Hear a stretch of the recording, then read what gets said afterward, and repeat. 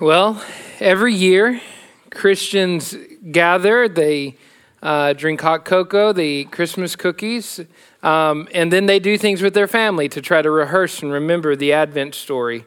If you're like us, every year we pull out our old nativity sets, we dust them off, we go through each character with the kids. Now, who was this again? And what happened with this character, this person?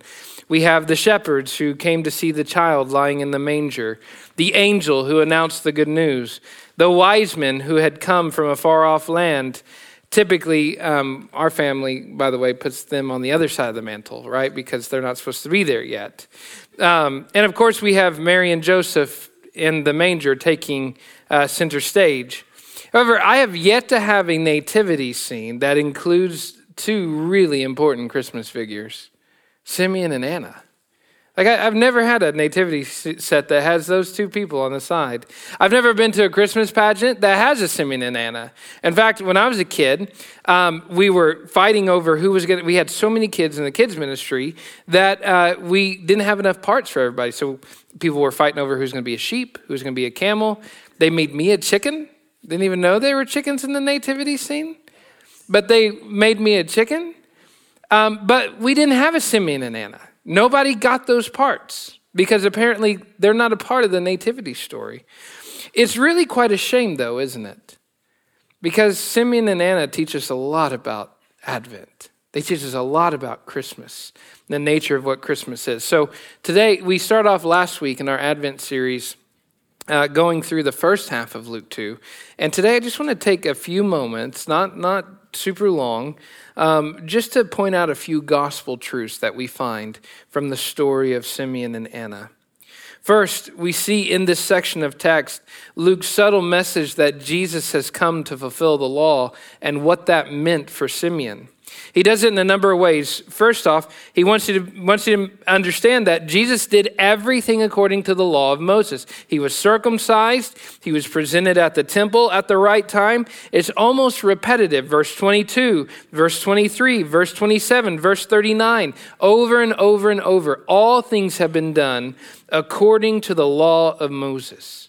Now that may seem like a subtle detail, and by far may not seem like to you a Christmas detail, right? That Jesus was circumcised and that he fulfilled the law. Like you might not think of that detail first and foremost on Christmas. But in the context of Simeon and who he is, it's a really important detail.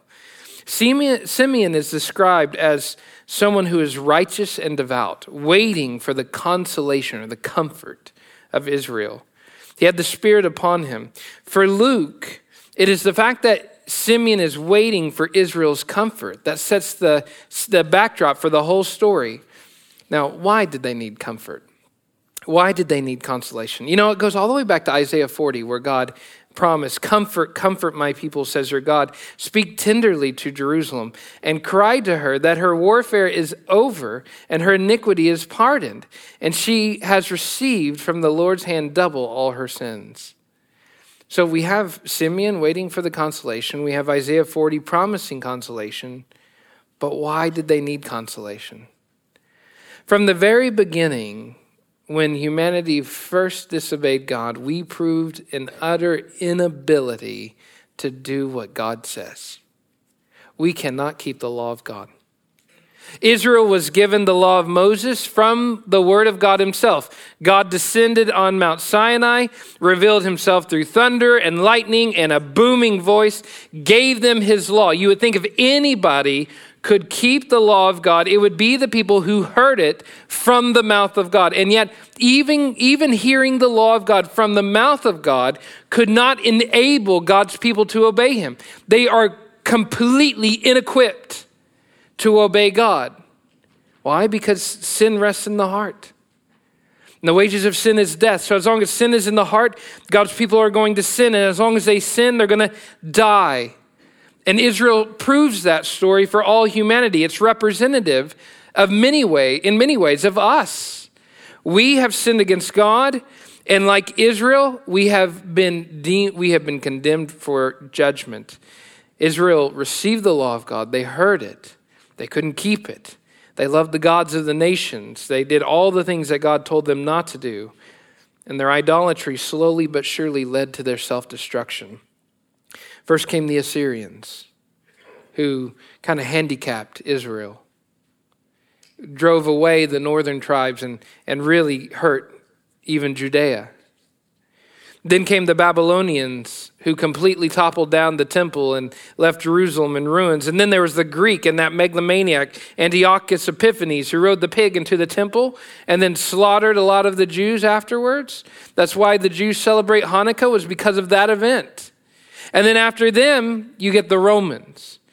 And so from the time that Israel had been first sinning against God and had been judged for it, Israel has been waiting to hear this message: comfort, comfort my people. You're here in the same boat. You are a sinner.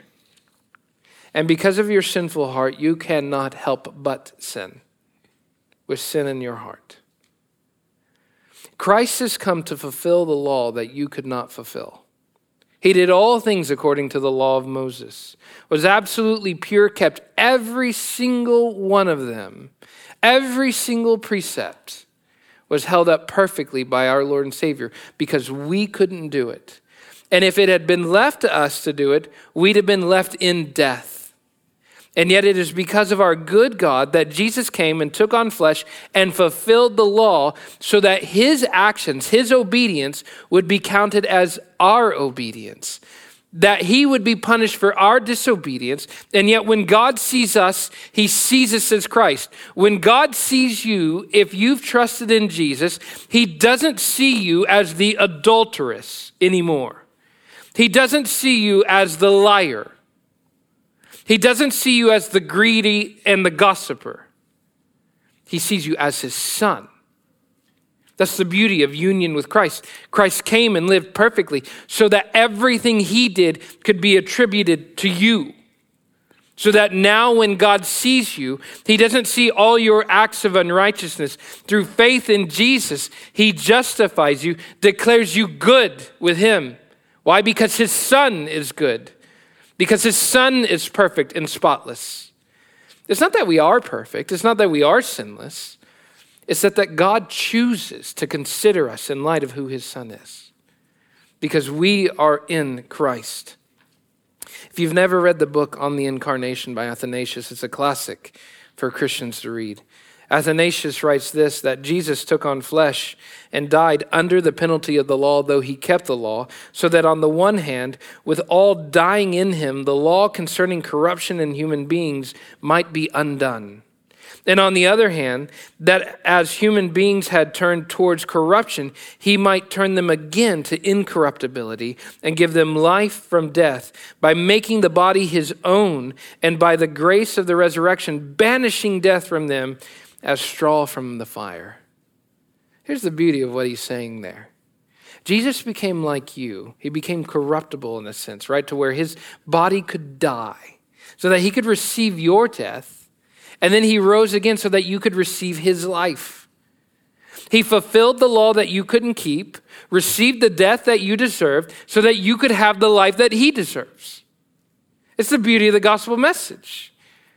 Simeon's waiting for that message, for comfort, comfort my people. Your iniquity is forgiven. Your sins have been dealt with. And for him, that comes in the form of baby Jesus, who is going to perfectly keep the law of Moses and bring comfort to God's people. The second thing that Simeon helps us see is that Christ is our salvation, and through that salvation, he is creating an international people of God made of Jews and Gentiles. You see, there's that day that Simeon felt drawn to the temple, and he sees Jesus, and he takes Jesus up in his arms, and then he poetically prophesies, Lord, now you are letting your servant depart in peace, according to your word, for my eyes have seen your salvation. I just want to stop there for a second. He's holding a baby person. Baby Jesus. He doesn't say, I have seen the one who is bringing salvation. He doesn't say, I have seen the one who will accomplish salvation. He says, my eyes have seen your salvation. You see, salvation isn't a thing, it's a person. It's not just something that we get. It's someone that we have, someone that's been given to us. Jesus is salvation. He is salvation. That in Simeon's eyes, my eyes have seen your salvation. It's the little baby in his hands that you have prepared in the presence of, and here's the big emphasis, of all peoples, everyone. A light for revelation to the Gentiles and for glory to your people, Israel. Simeon goes on to say that this child who's been prepared in the presence of all people, he's going to be a light for the Gentiles like us who dwelt in darkness, who didn't know God, who were groping and looking for truth, who would have never known God. We didn't have the law of God. We didn't have the promises. We were not a part of the commonwealth of Israel. There's no way in which we should have the truths that we now know and that are so common to us now. And yet Jesus shows up and he dawns a light on the Gentiles. He took on flesh so that we Gentiles could know the Father, so that we could know the unknowable God, as we mentioned yesterday, so that we could access the inaccessible God, so that we could approach the unapproachable. He came. And how amazing is it? We human beings, we love to worship what we can see, what we can touch, and what we can hear. We love to worship the things that we can physically, our five senses can physically interact with. And knowing that about this, God sent his Son, who is God in flesh, someone that we could see, touch, and hear. That's what, John, that which we have seen, that which we have beheld, that which we have touched. 1 John 1. God's like, you idolatrous people will never worship the invisible God if you don't see me. Here's my Son in the flesh to make the invisible God known. He's the radiance of the glory of God and the exact imprint of his nature. We know God not because we ascended up a ladder or a stairway to find him, but because he descended and dwelt among us and shone his glory among sinners like us. He's not just the light for the Gentiles, but he's also glory to the people of Israel. He's literally the restoration that they've been looking for, the Messiah who would restore them to everything they've ever hoped. Jesus is the yes and amen to every promise. It's quite amazing to see that. For Simeon, death has quite literally lost its sting at that moment. Now you are letting your servant depart in peace. How great it is to die in that way, because your eyes have seen God's salvation, a light for Texans, for Gentiles, and glory to Israel, given so that all may see and know the Father who was once so far out of their reach. Death's teeth got knocked out for Simeon at that moment. No fear. Nothing. He was ready. Now your servant may depart in peace. We have that same joy because our eyes have seen the salvation of God in Jesus Christ and because we have trusted in him. Third, Simeon teaches us that Jesus has come to exalt some and humble others. Jesus' coming is not good news for everyone. It is good news that has been made accessible to all, but it's not good news for everyone. Here's what he says to Mary. Behold, this child is appointed for the fall and the rising of many in Israel. The rise and fall language connects back to Mary's Magnificat and her own praise, where she sings that God has brought down the mighty from the thrones and has exalted the humble estate. He has filled the hungry with good things, and the rich he sends away empty. It goes back even deeper into the Old Testament, where you see this great reversal where Haman's exalted to sit on the king's horse, and Mordecai is humbled, or Haman is humbled. You see that great reversal where the humble are exalted and the self-exalting are humbled. And here Simeon says that's come in Jesus. With its songs and message of Christmas, Advent warns us against pride. It warns us against being proud self-exalters. It warns us against being those who try to do things on our own, who try to have some kind of independence from God. It warns that there's a day coming where the self-exalting will be toppled. And so when we think about Jesus and Jesus as an infant lying in Simeon's, cuddled up in Simeon's arms, you think about this being the God who made all things, through whom all things exist, by whom all things exist, the exact imprint of the Father's nature, who holds up all things by his word. All of that was true at that same moment. When Jesus was a baby, he did not empty himself of any divine attribute, or else he would stop being God. He's still very much the omnipotent, sovereign creator of all things, just with a human nature now. He emptied himself by taking on something. He emptied himself by being God, fully God, but now identifying as a finite human being. And all of that being this great picture of God who is most high, coming and dwelling with the lowly. If you don't make that move with him, that U-shaped life where you humble yourself and wait for his exaltation. You see, if your life is shaped up, inverted like that, to where you're exalting yourself, you will be humbled. But if you follow Christ in this U-shaped life of humility, waiting for the Lord to vindicate and exalt, then the great reversal is for you. It's good news for you. Simeon even gives us a little bit of a picture of what's to come, how this great reversal is going to come. He says to Mary, a sword will pierce through your own soul also, describing this entrenched, bitter thing that's going to happen, this hurtful, painful thing. And then it says that the thoughts of many hearts will be revealed. How scary is that? That there's a time coming when the internal thoughts of a person's heart, that's the deepest level that we have. The thoughts of our hearts are the most internal secret affairs that we have. And that's in Christ that those thoughts are revealed. Again, it goes back to the Magnificat, where Mary says that God has scattered the proud in the thoughts of their heart. The proud are those that have these secret thoughts about themselves, these self-exalting tendencies. And yet it's in Jesus that all things are revealed to show whether or not you are proud or humble. One commentator explains this: Jesus' ministry, and I would add his life and his death and his resurrection, shows where hearts really are before God. We can all convince ourselves that we're humble. We can all convince ourselves that we're good. And yet it's in Christ that the truth is revealed. That the thoughts of the hearts are revealed. That the reality of what's true about you is revealed. And for some, it will mean a fall. And for others, it will mean a rise. Simeon's warning all that there's going to be a day when they'll have to face this baby in his arms and reckon with God himself, with how they think in the secret corners of their hearts. Christmas is a warning shot to the world, just as much as it's good news. It's joyful news.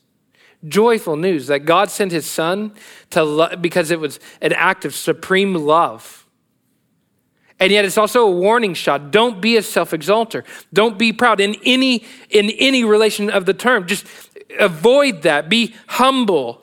Humble yourself before the Lord, and he will exalt you in due time. Christmas is a warning to avoid pride. Finally, we get to sweet Anna. I think I would have, out of all the people I want to meet, these two people, Simeon and Anna. Just what an amazing figure she is in the story. She's so often overlooked. She's a true daughter of Israel. She's from the tribe of Asher. If you overlooked that detail in the past, Asher was destroyed by the Assyrians. So this is a remnant of northern Israel that has survived all the way up to her. Okay? Anna was married for 7 years. And so if you don't know about the culture back then, you'd start marrying off daughters at 12 or 13. Give or take. Maybe a little older, but for sure there's no women getting married up into their 20s. That would have been culturally odd. So women got married in their teenage years. Let's just say it conservatively and say she got married at 14, okay? She was married for 7 years, which means she would have been how old when her husband died? Because her husband died 7 years in. Somebody better than me do the math. 21, right? Okay. Seven, okay, good. My wife's giving the head nod. I have a doctorate, but I don't know math. So husband died at 21. She's 84 when Jesus and Mary and Joseph step into the temple.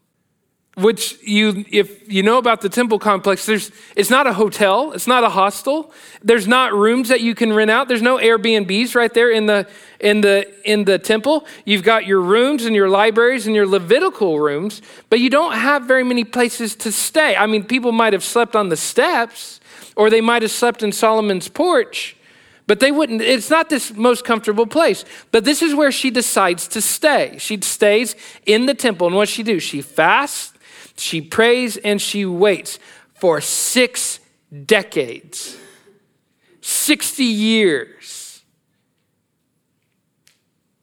Why did she never get married again? It was totally permissible for her to do it. She was young enough to. I don't want to color too much into the text that we don't have, but when I see Anna, I see someone who is incredibly heartbroken, dreams shattered. I think it's quite possible she loved this man, right? That died. Married for 7 years and then dreams got wiped away. I've been married for 12. I know some who by the end of this year are going to be newlyweds, right? Come December 31st. And when you first get married, you have all these dreams of everything that's going to happen, right? You get your visions of happy family and children and grandchildren, and you start thinking about life down the road. But Anna didn't get any of that. 7 years in, husband's dead. Dreams are shattered. Here's what I think. This is the beautiful thing that Anna teaches us. Wait. Just wait. Some of you have deceased children. Some of you have deceased husbands and wives. Some of you have buried your mothers and your fathers. Some of you still haven't gotten over that your grandma passed away last year. Some of you have lost friends. And all of that is really painful. There's no diminishing the fact that is suffering, that hurts. But Anna shows us that even if you have to bear that pain for 6 decades, a day is coming when that sorrow will be replaced with joy. 6 decades of being in the temple, of not eating. She ate some, but she fasts. She has this practice of fasting regularly and praying and waiting. And I can just see her tear-stained face, her wrinkled face of just all the sorrow she's borne for all these years, praying in the temple for what? For redemption, so that husbands don't have to die anymore, so there's no more widowhood, so that Jerusalem could be what it should be. 6 decades of getting up, washing her face, going to the temple morning sacrifice, praying and fasting and dealing with stomach pains because of fasting, and then going to bed and getting up the next day and praying and crying and weeping and why is he dead, Lord? And when is redemption going to come? And then going to bed and getting up the next day and doing that 365 days a year, 60 years. Until she gets up one day to pray, and she looks up and she sees Jesus. She did the same thing day after day after day until the one day that she saw Jesus. And it says she began to thank God and to speak of him, to who all were waiting for redemption of Jerusalem. I don't know how long you have to wait until you get to hold your loved one again. I don't know how long away redemption is. I don't know how many more pains and sorrows and sufferings we have to go through. before we get there. We have miles and miles to go, I'm sure. And yet, Anna whispers a sweet message. There's an end coming to that suffering. There will be a day that even the loss of a husband will be overshadowed by the great joy of knowing that Christ has come to redeem all things. That's why I love Anna so much, is because we don't relate to the shepherds that much. You know, most of you shower, and so that kind of sets you off from them anyway, right? They're pretty smelly. We're not wise men for the most part, either because we're wise or we're not rich either. So we don't really relate much with them. I think if there's anyone we relate with most, it's Simeon and Anna. I feel like they have the most to teach us. Just these two elderly people who had suffered long and just waited. Simeon waiting for the consolation of Jerusalem. Anna waiting 60 years to be able to be turned into a Thanksgiving worshiper. My friends, it's Christmas 2022. We celebrate an Advent that's already happened. And we will celebrate Advent next year. An Advent that already happened, and there will be new losses. There will be people who have died in this church. There will be people who will have lost jobs and lost spouses and children maybe. God forbid any of that happening. But there will be some people not sitting here next year, possibly. And it's at that moment, Anna and Simeon they come and they put their hands on your shoulders and they say, just be patient. Just as we were waiting for the first Advent to come, and we waited and we waited and we waited, and then he was here. Now you're waiting for the second. And you will wait and you will wait and you will weep and you will cry and you will mourn and you'll ask why. And then one day you will open those teary eyes and he will be here. And it will be the final, last Advent, and he will never go away again. Christmas is all about being patient and waiting. Just like I tell my kids, we put the Christmas presents under the tree. It's a mystery. What's in those wrappings? What's in those boxes? What's under the tree? I love it. I love everything about it. I spiritualize everything about Christmas in our house. It's a mystery waiting to be unwrapped. Just wait. We do the Advent calendar. Boy, 25 days of walking it through, and every day hearing, 6 more days, 7 more days, 8 more days. It's just every day, this declaration going out from my youngest telling us how many more days until the day's finally here. Well, today we woke up. It's Christmas morning. They're ready. They're excited.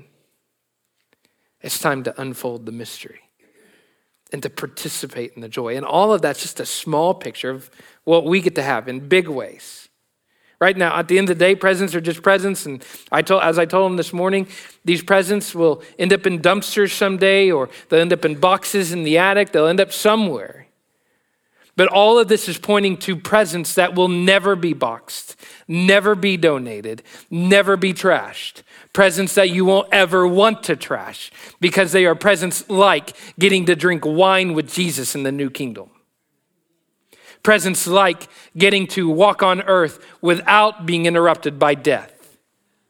The ability to hold hands with loved ones without the fear of ever losing them again. Just wait. Advent is coming. And when that day comes, the voice of God himself will say, comfort, comfort my people. Your sins are forgiven, your death defeated. Come now and stay. Let's pray. Father God, we thank you for everything Advent symbolizes. We thank you for these two very special people we've read about today. I pray, Father, that as we finish up our Advent celebration and go into the new year, Father, you give us sweet thoughts of what it's like to wait for Jesus to come. Simeon and Anna know so much what it's like to wait for comfort, to wait for consolation, to fight through tears and pain, to fast and pray and fast and pray and fast and pray, and day after day, 365 days a year. There goes the first decade and the second decade and the third decade until 21-year-old Anna turns 84. And then all her hopes are answered. The same thing will happen to us. Whether we have 2 more decades, 6 decades, or 1,000 years, there will be a day when we will lift our eyes and see your salvation. We pray this in your Son's name. Amen.